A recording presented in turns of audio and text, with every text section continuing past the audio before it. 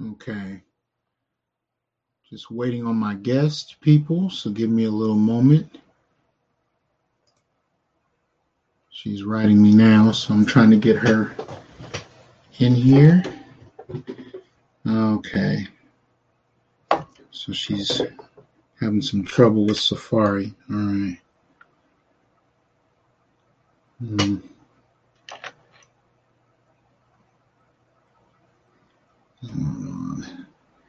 Just bear with us, people.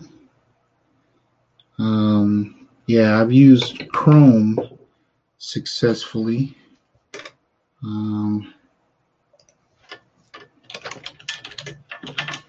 Let's see if I can help her get in.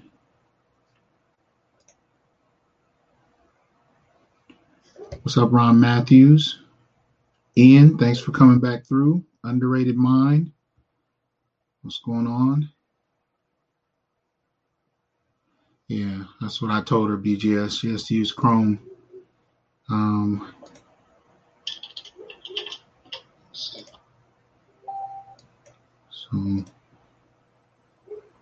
Oh, she's on her iPad using Safari. I don't know if that's going to work.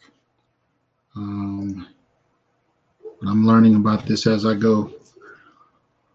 Young Jay, Black to Death, what's going on?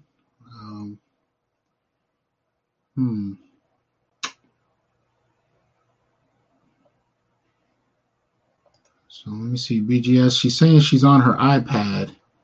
Yeah. All right. Now, this is my mistake, Nyota. It's saying that Safari doesn't work with StreamYards. I actually didn't know that. I would have told you earlier, so I apologize. So let's see. Let me just tell her.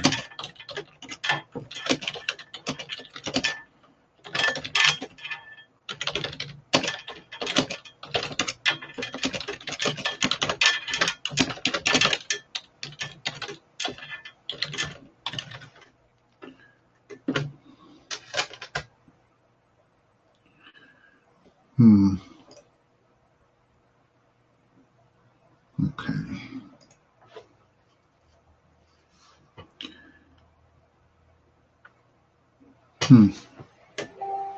Okay, so she's trying Chrome. That should work. So bear with us, people, as we work through this. This is my fault. I'm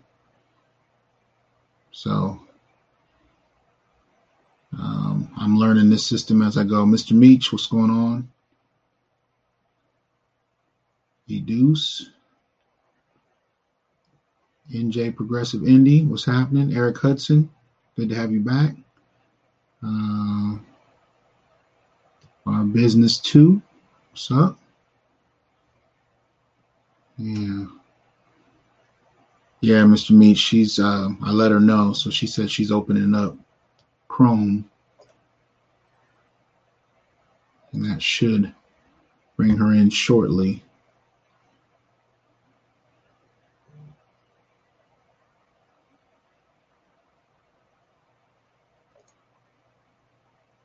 Okay.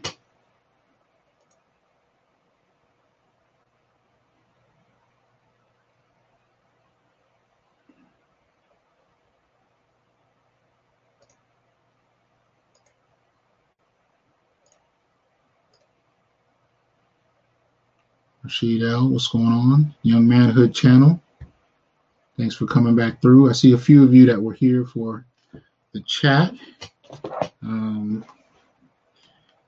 So appreciate y'all coming back in. Sir Tice, thanks for that. Yeah, I told her about Chrome. She said she's opening it up, but see how this goes. I think she's doing it on her iPad, and I haven't really tried that. So hopefully she'll be able to get through.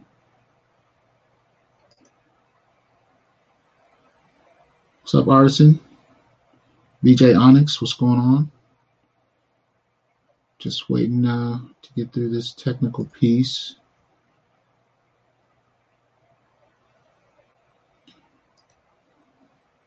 I will be sure to let future guests know how StreamYards works. I just opened up StreamYards to both Facebook and YouTube, so I'm kind of learning a few different things tonight.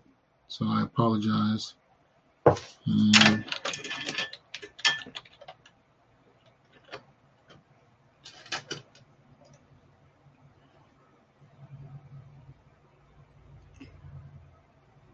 Okay.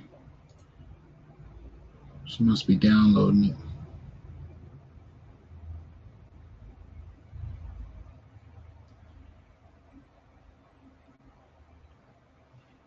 Okay, hold on. I don't see you.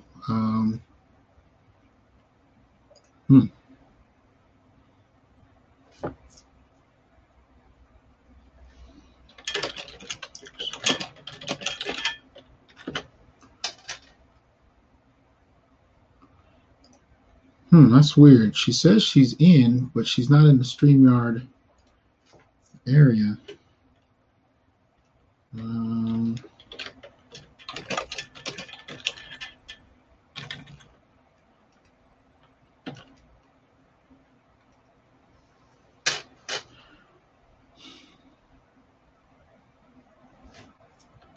Let's see.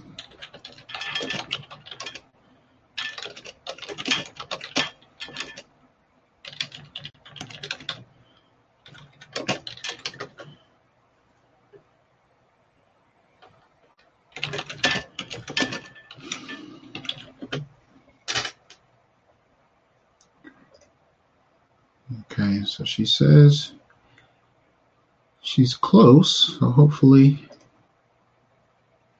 we can get past this stage of it.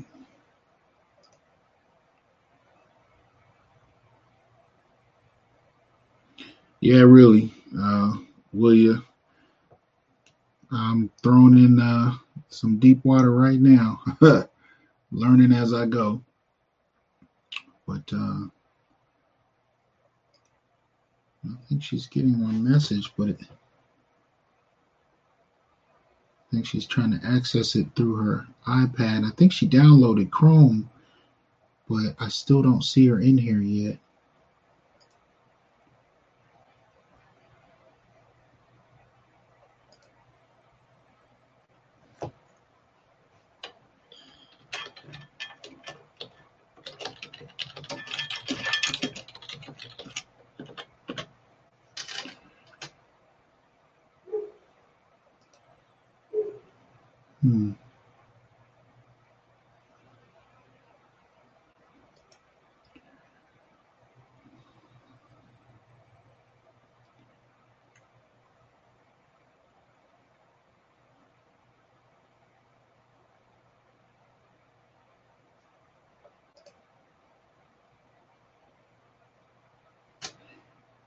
Okay.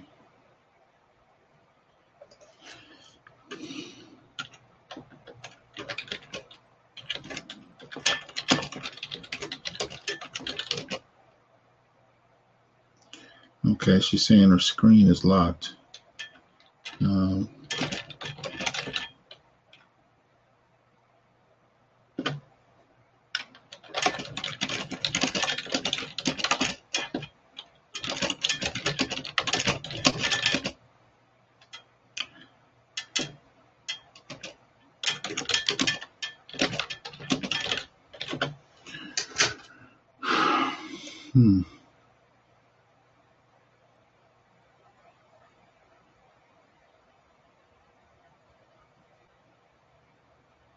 I don't know anything about Facebook mods. I have to see.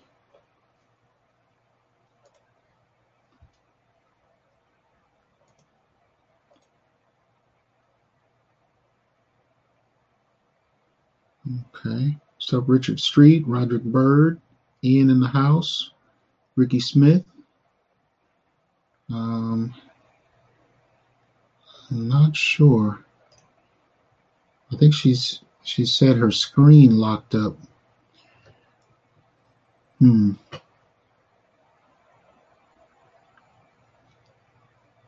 Alonzo, what's going on?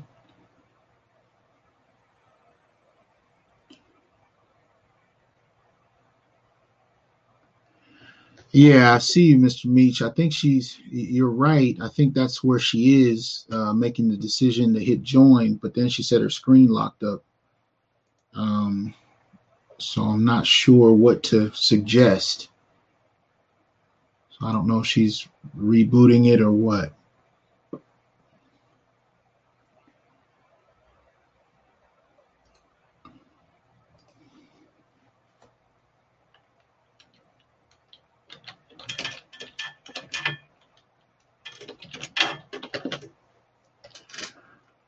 Hmm.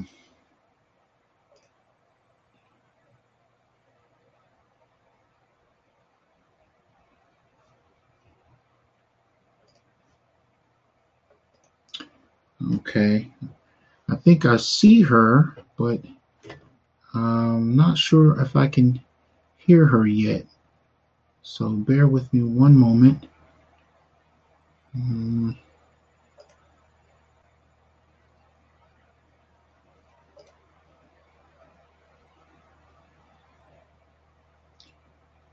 Let's see. It looks like she's close, but something's going on.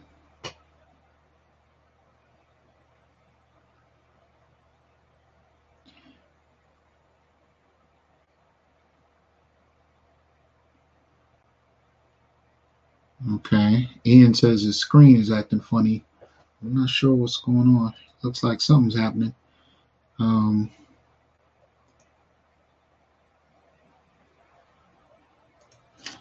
Let's see. She's in.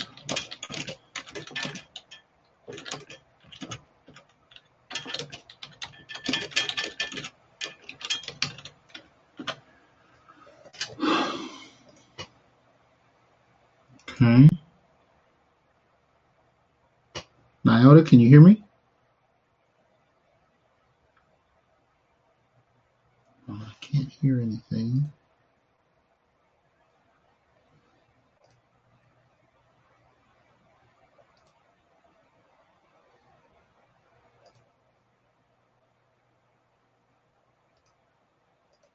Okay, my earphones are working.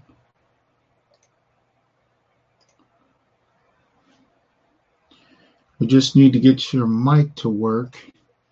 Looks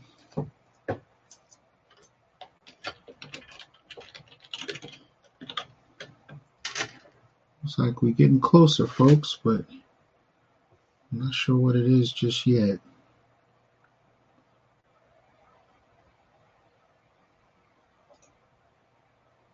Okay.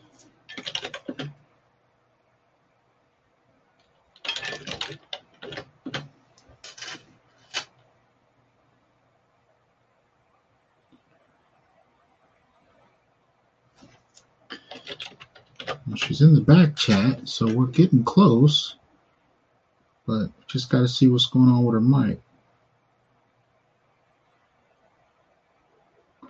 Okay, you can't hear anything either. Let me see. No, she says she can't hear anything, and her mic doesn't seem to be working, BGS. What's up, Cameron? Just trying to get set up here. Bear with us. We were closer than we were a minute ago. Let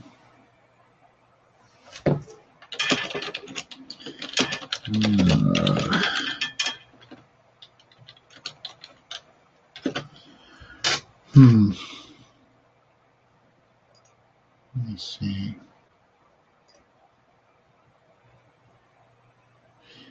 Okay, I saw you muting your mic, but you unmuted it, so something's close, but I'm not sure what's going on.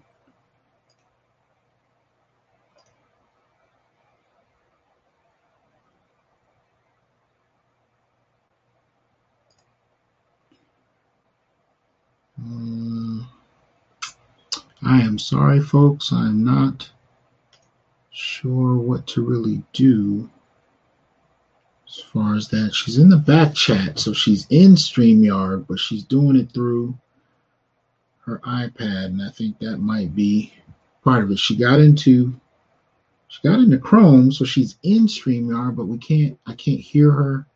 She can't hear me. I'm not sure what's happening. So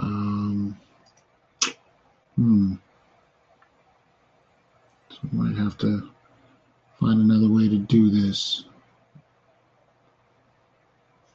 Mr. Ball, I wish it was A+ work, but I'm messing up right now.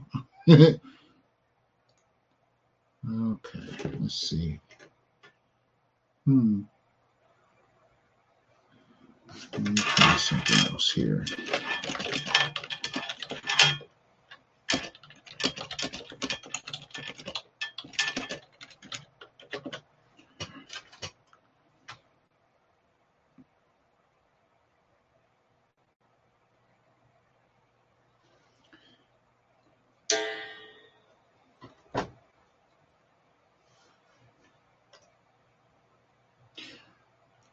I'm not familiar with Discord Crown Scrooge.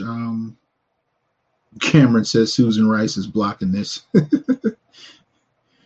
I'm going to try to see if I can do it through my phone. And I'm getting her number now, so we'll see if this will work. If not, I'll have to reschedule with her. But folks, this is all my fault. I didn't know about what to tell her. So yeah. Let's see here.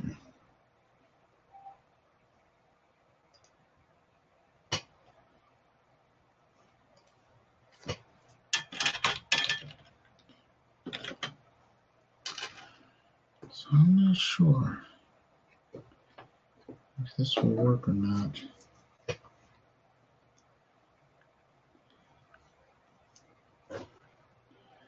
Okay, so we're gonna try and jury rig something here. I'm gonna try to reach her on my phone, and if that doesn't work, we'll have to do it another way. So, okay.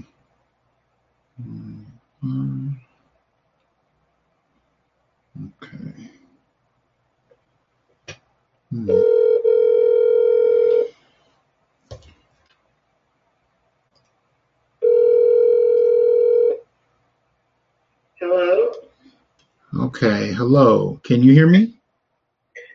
I can hear you now. Can you hear me? I can hear you. I'm going to see if my audience can. Otherwise, we might have to re-strategize this. Now, I need to apologize straight out because I didn't know. I'm still learning StreamYard, so I apologize for not telling you up front. Let me know in the chat if you guys can hear her. Hello? Okay, I'm just waiting on them to respond. Mic check, 1, 2. They're saying you usually have to use, I guess you have to use Chrome, but it sounds like you're having some trouble. It's not working with your iPad, right? No, it's not working with my iPad at all. Okay, hit 1 in the chat if you guys can hear her. Okay, BGS says he can hear you. Okay, so looks like some people are writing in. They're saying it's cool. They can hear you. How you doing? I'm fine. How are you? Doing well. Doing much better now that I can hear you. Yeah. I'm going to plug this phone up to make sure we don't have that problem. Okay, so I'm hearing they can hear you loud and clear. So appreciate you guys' patience, and I appreciate your patience, Nyota. Thank you for joining us. I have been kind of a fan for the last couple of years. A good friend of mine named Marshall sent me some of your initial videos right after Brother Seals. That was I think around the first time I got a chance to hear you. And I got to say, I definitely appreciate your work. And I appreciate what you're doing on a couple of different fronts. So thank you for coming through today. Thank you for having me. Since we kind of doing this a little differently, if you could, can you tell my listeners about your work and where you've come from, how you came about to doing what you're doing. Tell us a little bit about yourself, please. Oh, wow. I began this journey many years ago. Actually being on a path and not even knowing, that I was on this path.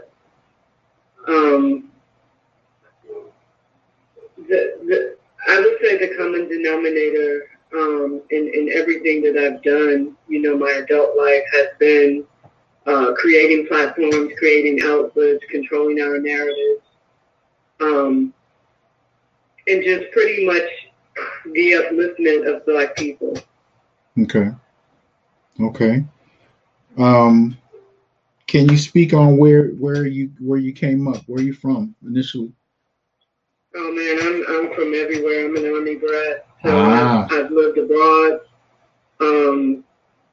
I've lived with different cultures, different ethnic groups, different types of people, and I think that when you do that, when you live that type of life or grow up living that type of life, it gives you added perspective that people who don't have. Okay. So early on, because one of the things that you're known for is your work in terms of independent Black media. And I kind of want to lead up to how you got to that, most especially for people who might be interested in doing so, and if they can learn a little bit about how you went about it, maybe that might help some people transition themselves. Can you tell us, what types of work led you into what you're doing with independent Black media now? Well, my passions were always computers, technology, electronics, activism, politics, and just the history, reading a lot. And somehow I was fortunate enough at an early age to combine all of those. Even before, the technology, it's obviously different today than it was when I started out, like maybe 20 years ago. Creating some of the first hip-hop sites online. You look at hip-hop online today, there are millions of sites, but back in, the late 90s, early 2000s, there weren't many sites. You could go to the Yahoo directory and see a list of like all the hip hop sites, or the main hip hop sites online. So it started, back then in creating an outlet, for our voices, here in St. Louis, as well as, voices of, I don't want to say marginalized, but I want to say voices that you stopped hearing, put it like that, in hip hop. As far as female artists, just, the difference in lyrical hip hop, and rap music and things like that. The activism, that played a huge part in it because social media, is organizing online. It gives you reach that you would never, have otherwise. So I started way back when, just combining those things. And when I did it, I was one of the first. So that made it pretty easy for the big boys to find me. And as a result, I've worked with everyone from Microsoft and Windows Media, the old MP3.com, which actually ushered in the MP3 technology, that we're using today. You got to remember, this was all 20 plus years ago. Okay. So that's kind of how I got to start. In creating those sites,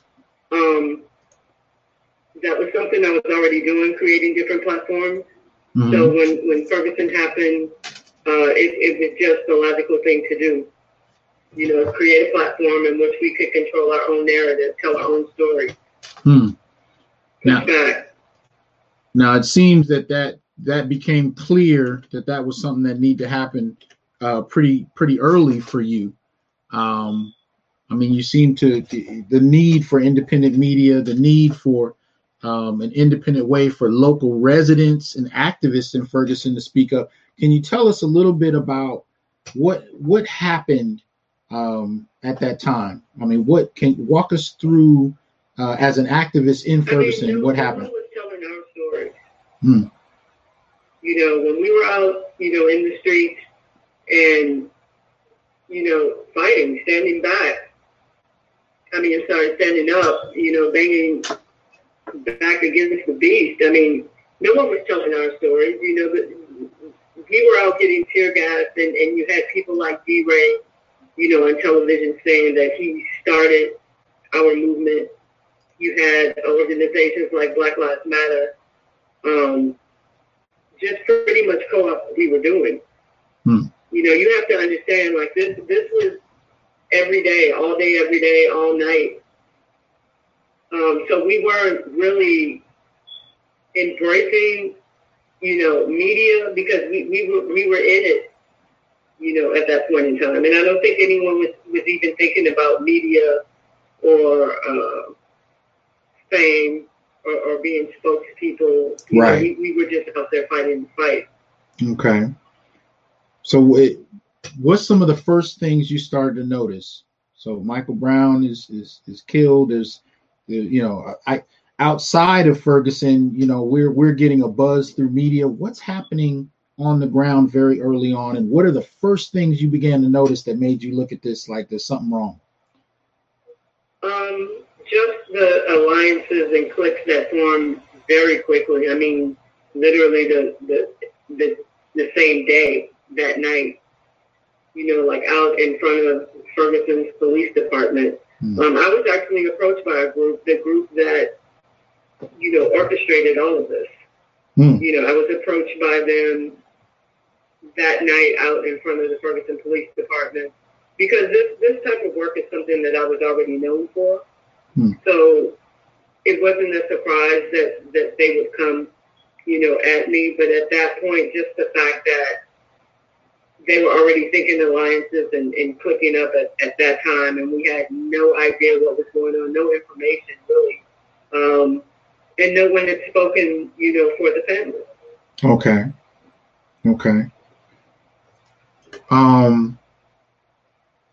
Your relationship with Darren Seals, how long had you known him? Were you just meeting him at that point, or did you already know him? No, I didn't already know Darren. He and I met during Ferguson. I would see him.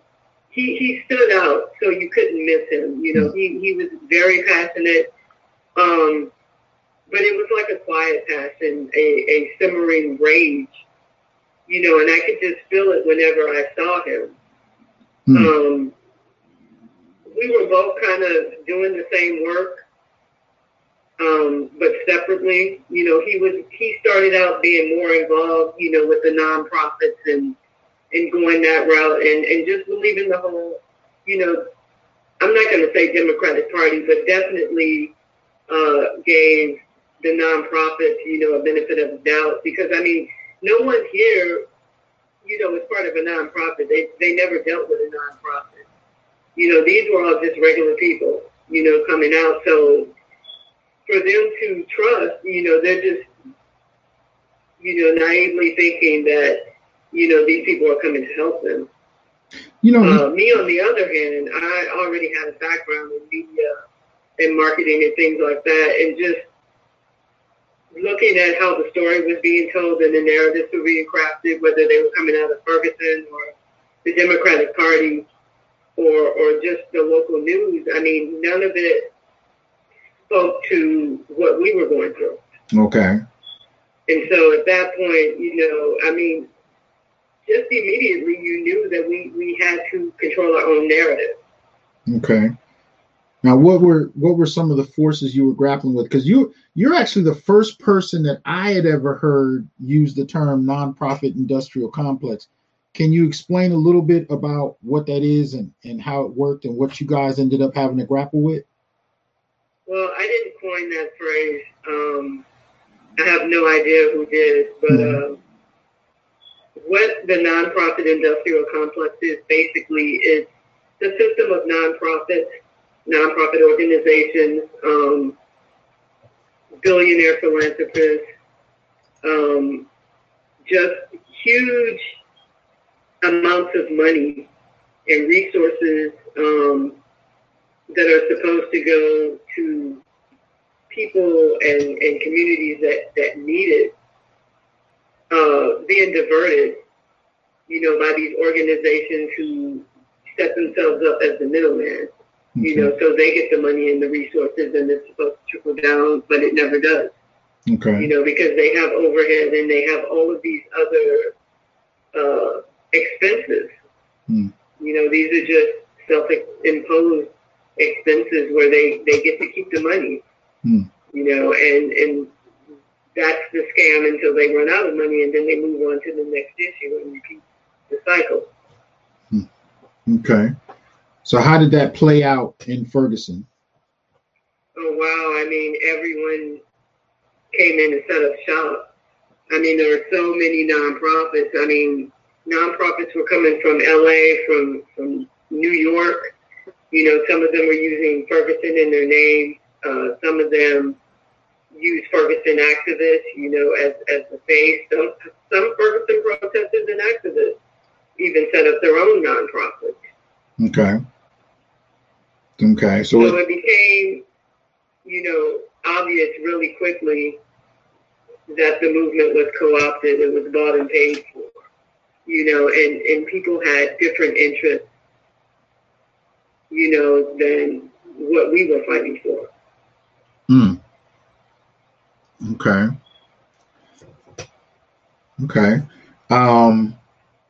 So there, early on, there are multiple people vying for attention on social media, right? Can you speak to what some of the competing, individuals or groups might have been? Or I mean, you can go back and look at Twitter timelines or Facebook profiles. It was pretty obvious. A lot of these people are still, they're still in the limelight. I mean, they're not front page news anymore. But you do see them get mentions and features every now and then. A lot of them are on the paid speaker circuit, or book tours, or selling CDs.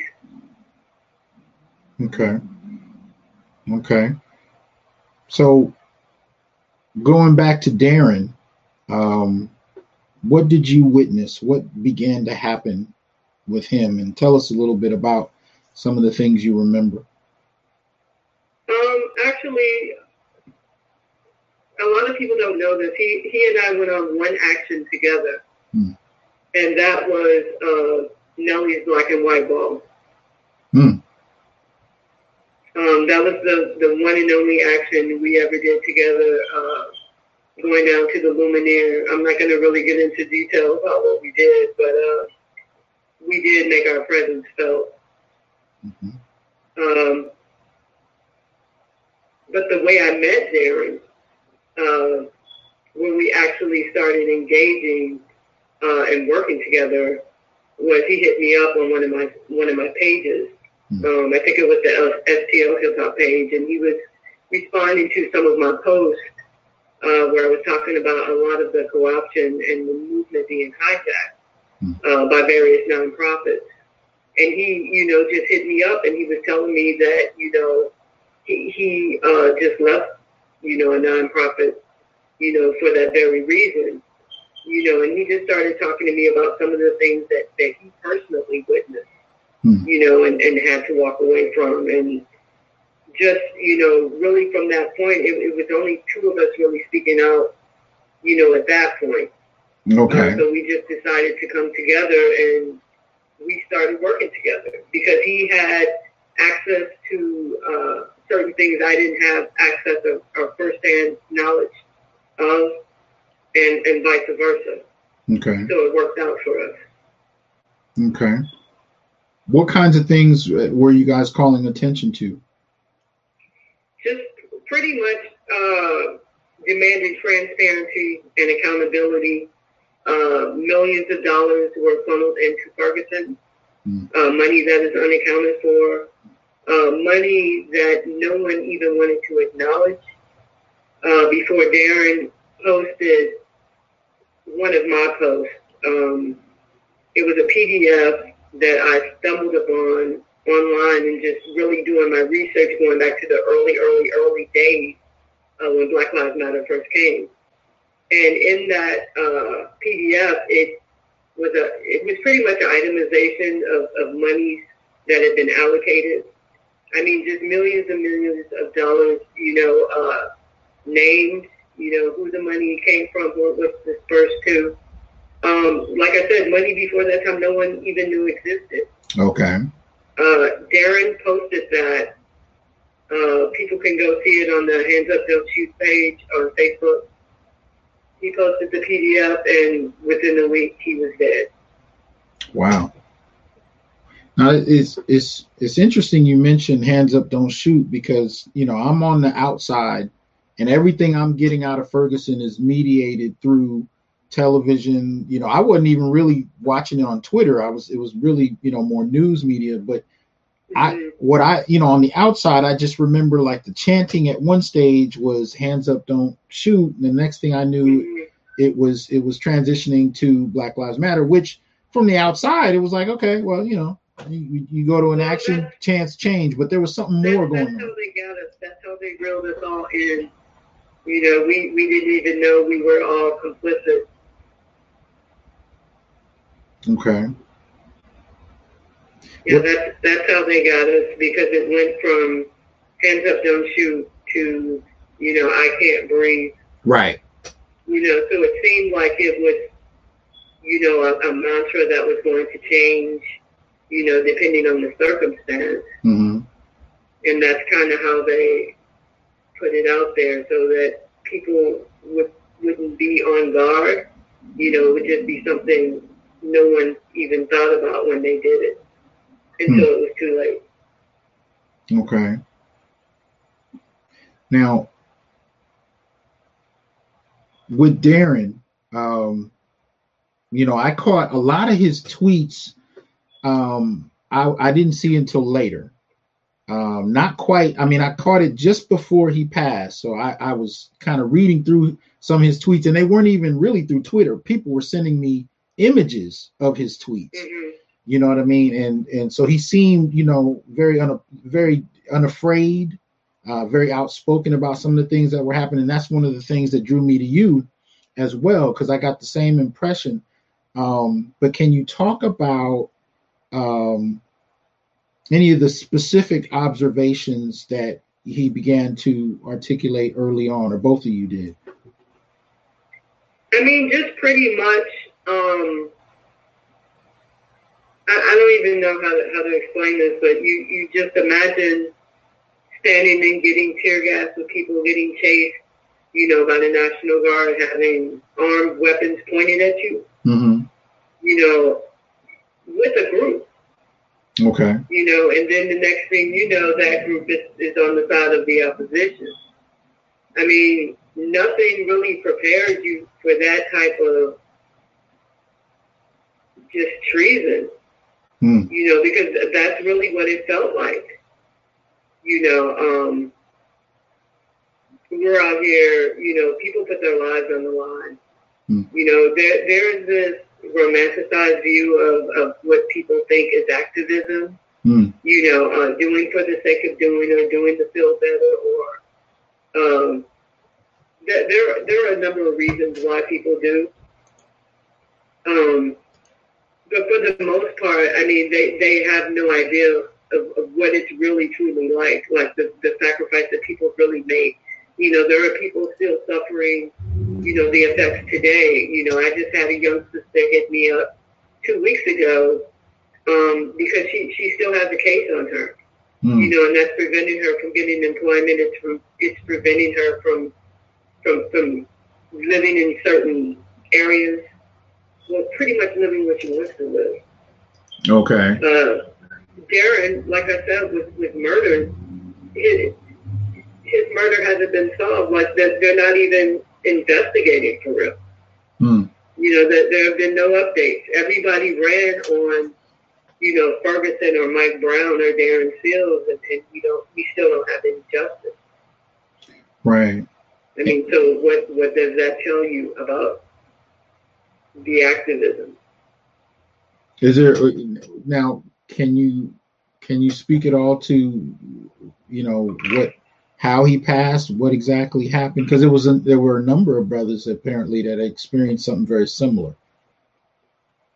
Well, this is the murder capital, this region. Because of that, and because of the racial strife, and just the way St. Louis is, I mean, it's pretty much ripe for the picking. I mean, anything can happen here, you know, and everybody's suspect, and anything could be made to look like anything. So you can't believe what you're seeing. You can't believe what you're hearing. You know, it really takes, wow, man. Like I said, a lot of people don't understand that it's more than surface, you know, with us here. The way I found out that Darren passed, we were talking, you know, all the time, because we had a lot of projects in the works. We were launching handsupdon'tshoot.com.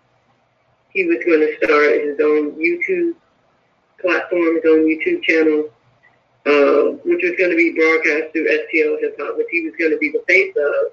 Okay. Actually, he was in the process of negotiating the deal with Rock Nation when this happened.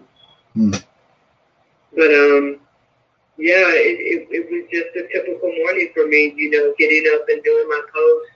And I hit him up because he mentioned to me that someone wanted to interview the two of us. And I was like, fine, you know, we'll talk about it tomorrow. So when tomorrow came, you know, and I'm posting my post, I hit him up. I texted him, you know, like letting him know, you know, get at me, you know, so we could talk about, you know, the appearance, you know, in the show and not. And he didn't hit me back, which at first was a little strange to me because normally he would hit me right back. Okay. But then there were some times where he was busy, you know, so it didn't really, I didn't think anything was up. And the comment, it came, the news to me came in a comment of one of my posts, and the comment just said, they killed Darren Seals last night. And I remember reading that comment, and I had to read it like 5 or 6 times. Right. Because I couldn't understand it. You know, I kept thinking, what do they mean they killed Darren Seals? I mean, it just never really dawned on me. And then I just felt this dark energy that just really came across. Because I realized that one of the articles that I was going to post and talk about actually was about a body being found that had been shot and set on fire. And they really didn't give any other details. Wow. So I'm sitting here, you know, about to post this story, and, wow, you know, still waiting for details. And had I not seen that comment on my post, I would have just walked right into that story. Not even knowing that was about him. Not even knowing, not even having a clue. Wow. Now, one of the things that, you know, you've let me know over the last couple of years, and you've repeated this in different ways, but you let me know this isn't over. It's never ended. It's continued. I think I think one of the reasons that you've been so adamant about that is people assume that it is, right? That everything is just everything. Well, that's because the media, we don't have the media attention we had before. But this is probably as real as it's been. You know, everything that the media was there for was hyped. You know, right. They pretty much ran with whatever narrative. You know, it was pretty much clickbait. You know, now it's real, and it's really real.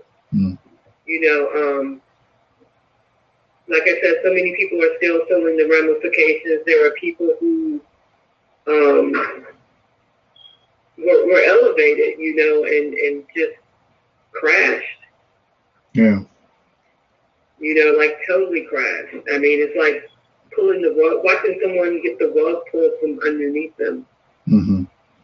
Just even the psychological trauma after all of this. Oh, the psychological trauma is always there because it's an ongoing battle. It's every day, and they're pushing back.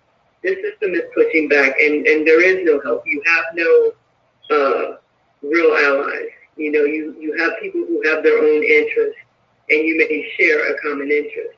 And sometimes the common interest they have with you is exploiting your situation for their benefit. Right. So what do things look like? Hold on. I think I lost her. I'm going to reconnect with her. Bear with me.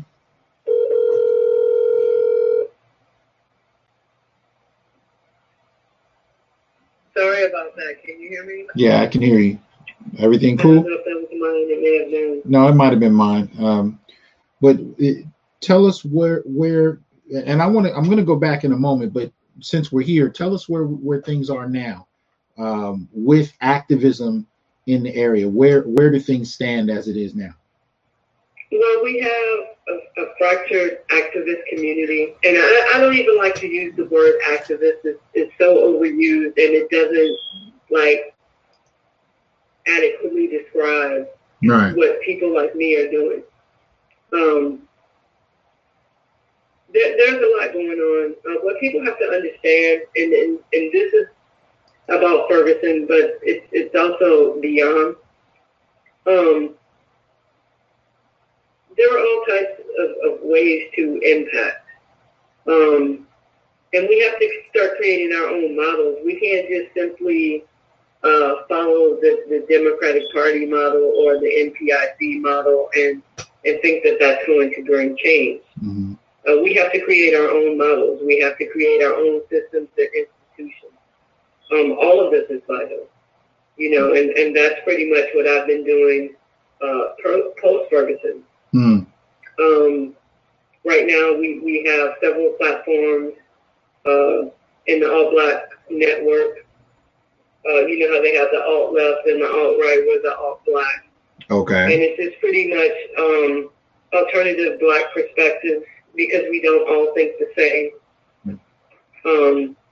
One of the platforms is altblacknews.com.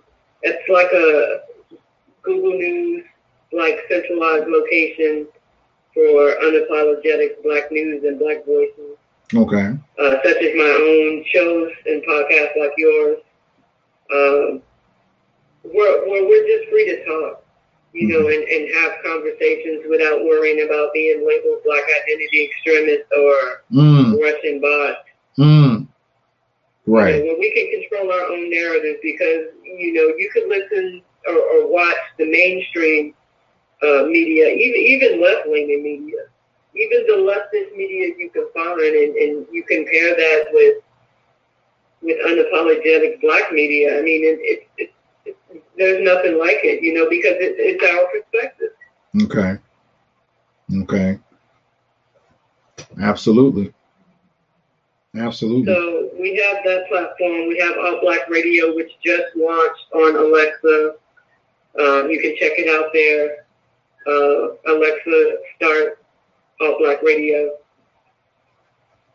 What would you say to people like myself, you know, who only got to hear about this from the periphery, you know, and we're obviously still grappling with the conditions that produced, you know, the response. You know, I don't have another word for the activism, but what would you say to people who are still interested in doing something, but kind of haven't kept up the way you have with all of the changes. You mentioned all the different platforms and groups and perspectives.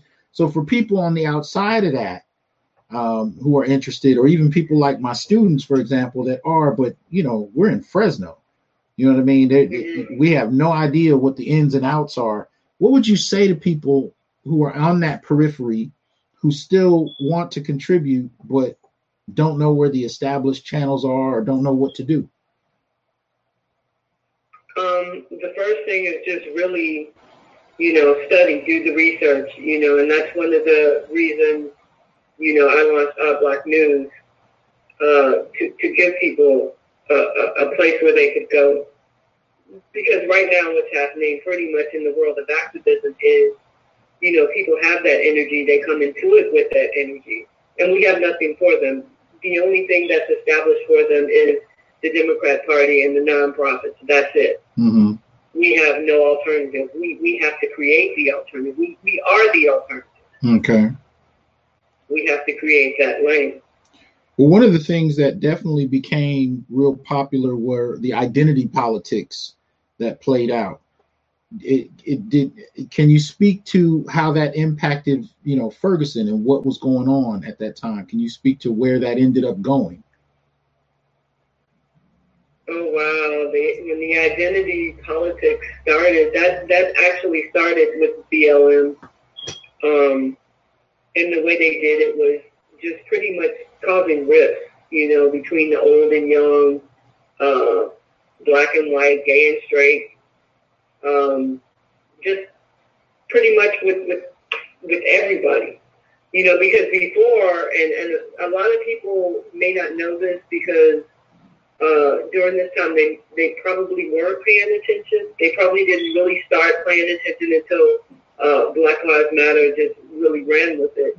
But we had a pretty solid coalition of all types of people. Mm. There was no dissension. Everyone was out there, for a genuine reason. That there was nothing to take out of this. Mm-hmm. Once Black Lives Matter came and we started feeling the effect of all of these rifts, then they broke down into little cliques. You had just the regular Ferguson activists. You had the Ferguson activists that worked with Black Lives Matter. Well, you had, I'm sorry. No, go ahead. You had all these different little groups, and what they did was start propping people up from these groups, whether it was the LGBT community, just Black feminists, elders. They pretty much got away from the young people that took to the streets, and they started just pretty much changing the face, and that's when you start seeing people like D-Ray and Sean King and Patrice Cullors. Okay. See, people like that. And I remember even on the outside what you're talking about, because when I would watch the news, I saw people of all ages. Mm-hmm. You saw all kinds of different kinds of people that were involved, that were marching. And it seemed like it was like just natural, like organic. It just kind of came together and people mm-hmm. jumped in. But then even on the outside, it seemed to change. And then I started hearing these conversations filtered through. And I didn't know how to word it at the time, but I think what you described earlier was very apt, right? There was this nonprofit kind of, narrative to it. There were certain types of people. And what I began to see was even a kind of group of, educated, not from Ferguson, people that had right. come in, and the narrative began to kind of change, but I couldn't describe it from the outside, and I wasn't able to go. So I was like, okay, I don't fully know what's happening, but it feels different. That was different, and that's what Darren Seals and I were calling out. That's what we were drawing attention to. That's what he was talking about. in the days up to his murder. So it was a kind of a hijacking of the narrative. It wasn't hijacking. The hijacking of Ferguson. The hijacking of the Justice for Mike Brown movement. You know, the hijacking of Hands Up, Don't Shoot, but even, you know, more important, it was just the hijacking of people who stood. You know, this was one time Black people stood up. Yeah. And they were ready to face tanks. They did face tanks. Yeah. Yeah. You know, they responded, you know, with a fury that has not been seen, you know, in a long time. And I don't say that to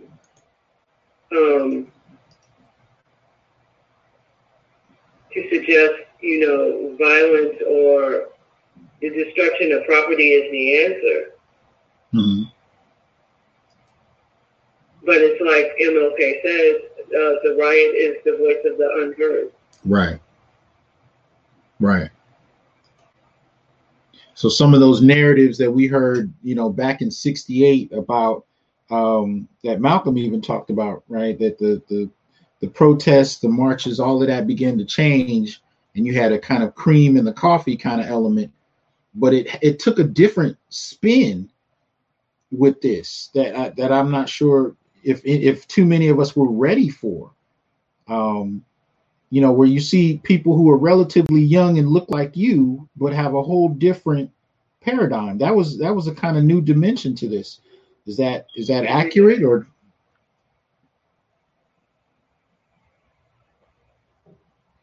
is that accurate, or is that a little different? I'm sorry, I didn't hear that last part. Oh, I said, you know, it took a different spin because you know, when we hear about movements being hijacked, like if you talk about, you know, the March on Washington in '68, you know, you hear about it in terms of white liberals, you know, certain elements here and there, but you really don't expect it to be relatively young Black folk.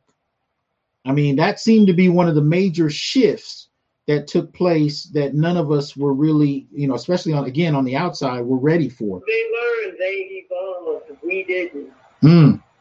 Break that down. So that's what happened. You know, they realized they would have to send people who look like us.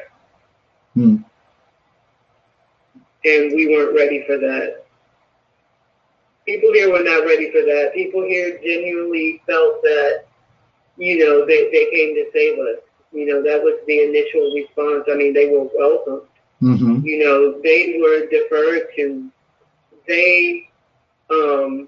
I was kept out of meetings. Okay. You know, people like me who are from here, you know, who are voices. Kept out of meetings by people who'd never even been there before. Exactly. Because they knew that we wouldn't go for this. I mean, I already turned them down the first night, so they already knew I wasn't going for any of this. Like I was going to be a problem. Darren came to find out it was a problem.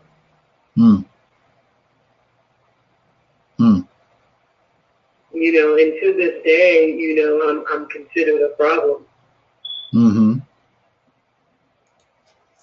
Right, because you haven't gone with the kind of party line about it. Well, I haven't gone down the party line or even race. You know, you're expected to just, you know, get in line.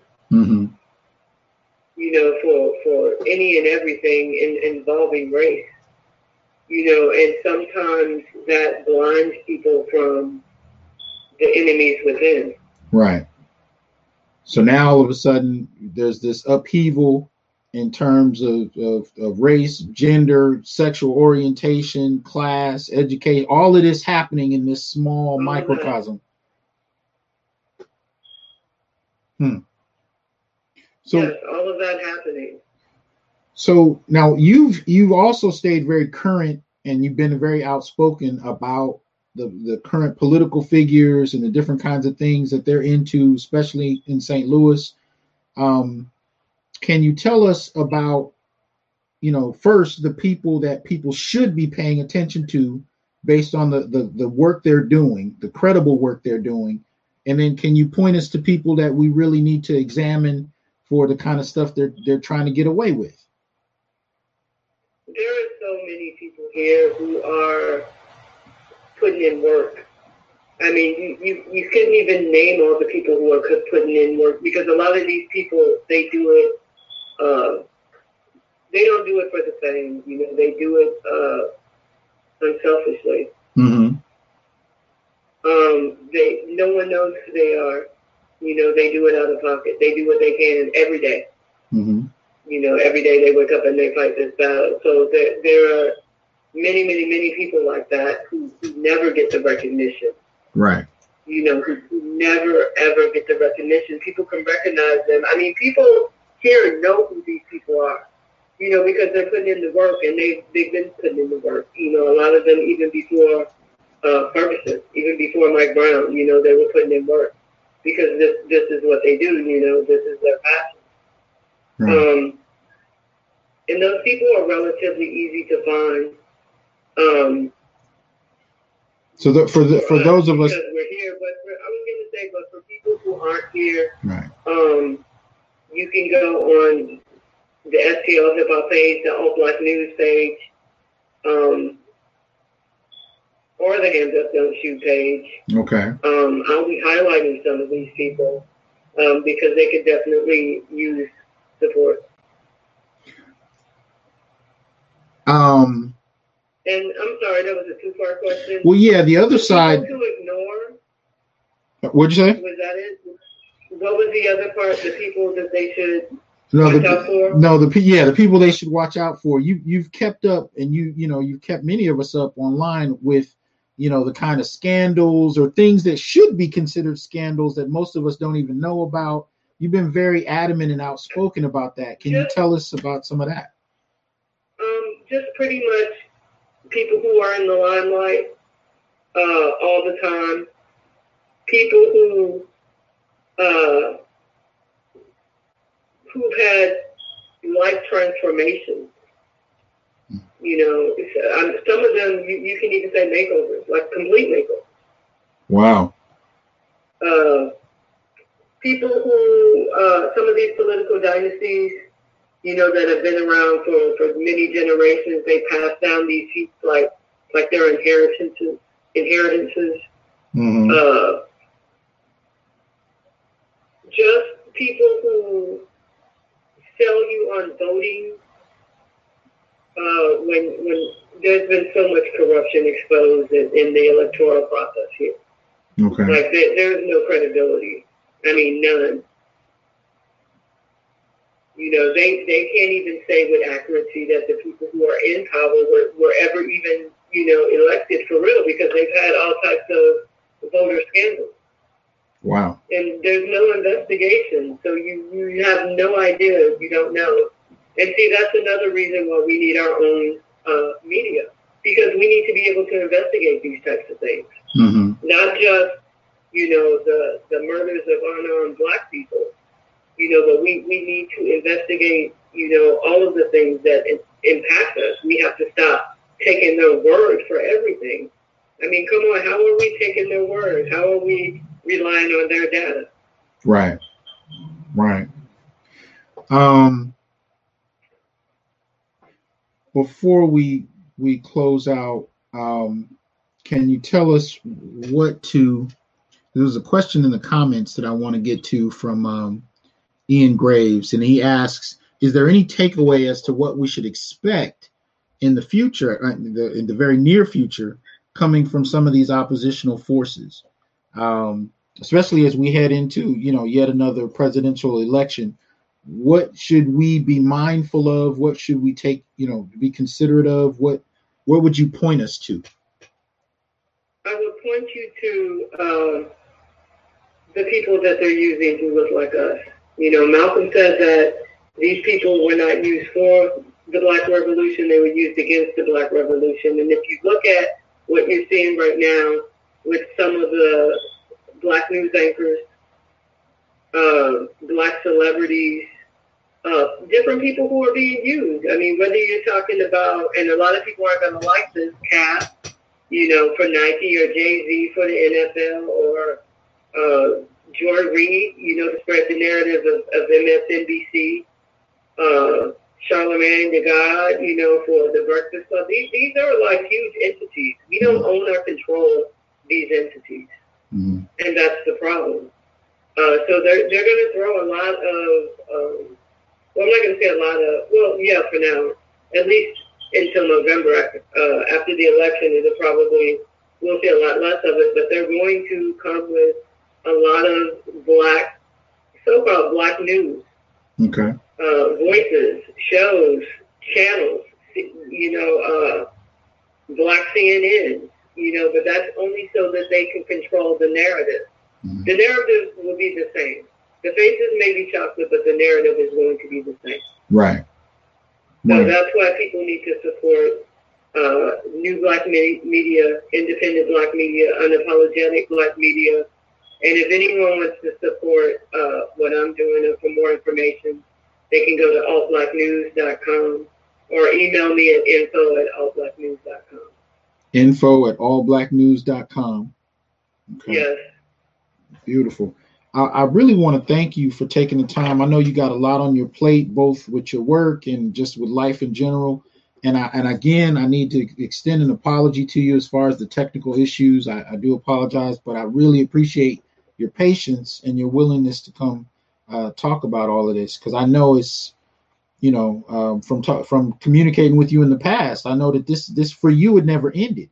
For a lot of people, they just went, turned the TV off, went another way, and maybe occasionally come back to it. But this has been daily for you. Well, when a lot of people used to say initially, I used to hear this from people during Ferguson and shortly after Ferguson, that, Ferguson is everywhere. And what they meant by that is, we all experience the same things. And to a degree, that's true. But that's to a degree. When you're chased by tanks and soldiers, when you have assault weapons pointed at your head, when you're tear gassed, right. It becomes really personal. I mean, you can't. There is nothing in me. I don't know how not to fight back. Okay. And then to have friends and comrades die arbitrarily and nobody even looks into it. Yes, I mean, that's not something you walk away from. It's not something that, because the cameras are gone, or because, I got this grant. Right. It's always on. It's on until we win. Real quick, did you know any of the other, activists that had been killed? Did you know them like you knew Darren, or was it just? No, it was so many people out there. Yeah. I didn't know like everybody. And that's another thing I want to speak about, because people think they see certain people, but that's a small sampling of a huge group of people that were out there. A huge group of people that were out there. So some of these people I didn't know. I may have had 1 or 2 degrees of separation. Maybe I knew someone who knew them, or they were related to someone I knew. Right. But personal interaction with, no.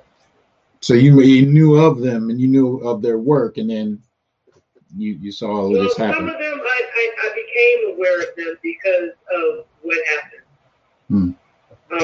Some of them I became aware of because, like I said, I know someone, one of their family members.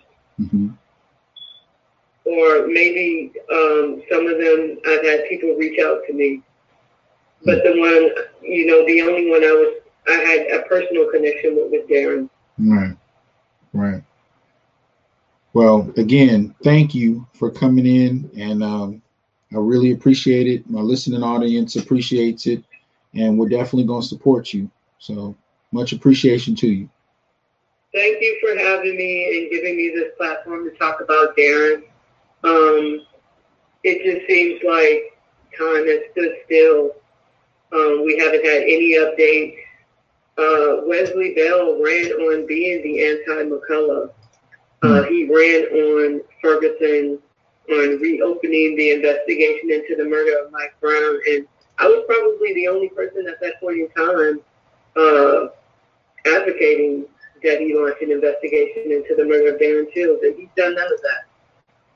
He's done none of that. This is one of the people they propped up as a reform prosecutor, who they will tell you came out, of the activist movement, the Ferguson movement, and we're not moving.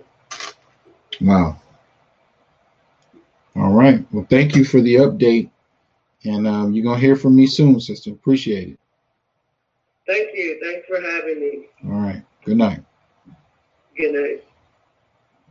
All right, people. Thanks for supporting. Thanks for coming in. Shout out for everybody in the chat. I think if somebody could type it in the chat, I kind of have my hands full, but she pointed to blackaltnews.com, I believe it was. Correct me if I'm wrong, but definitely support, keep up with what's going on, because these are the kind of issues that impact our communities, regardless of our politics, regardless of what we want to identify with, they still impact us nonetheless. So, shout out to Nyota for her work. Definitely shout out to Darren Seals. I wish I could have really understood the gravity of the moment before he passed. But I am one of many that's going to definitely shout the brother out and make sure he doesn't go forgotten. So let's continue to support that if we can. And like the video, share, subscribe. You can check out the panel discussion earlier today on the show Power with BGS, Angry Man, Ron Wills. I think we had a good time doing that. So support that. Check it out. And other than that, you guys will hear from me next week on Inner Light Radio. I'll be doing a live show Wednesday at 5 p.m. Pacific. And I will post it to YouTube if you're not able to catch the live show. But also thanks. I think it's Willia 3R. I don't know how to pronounce that, but check out Darren Seals if you're not familiar, or if you're kind of casually familiar. Actually look him up. You can find some information from his Twitter posts. You can find information on YouTube, of course. Check him out if you're not familiar. Definitely outspoken, fearless brother. And I want to definitely shout that out. All right. Y'all have a good night. Much appreciation for your support. And I'll be seeing you next week.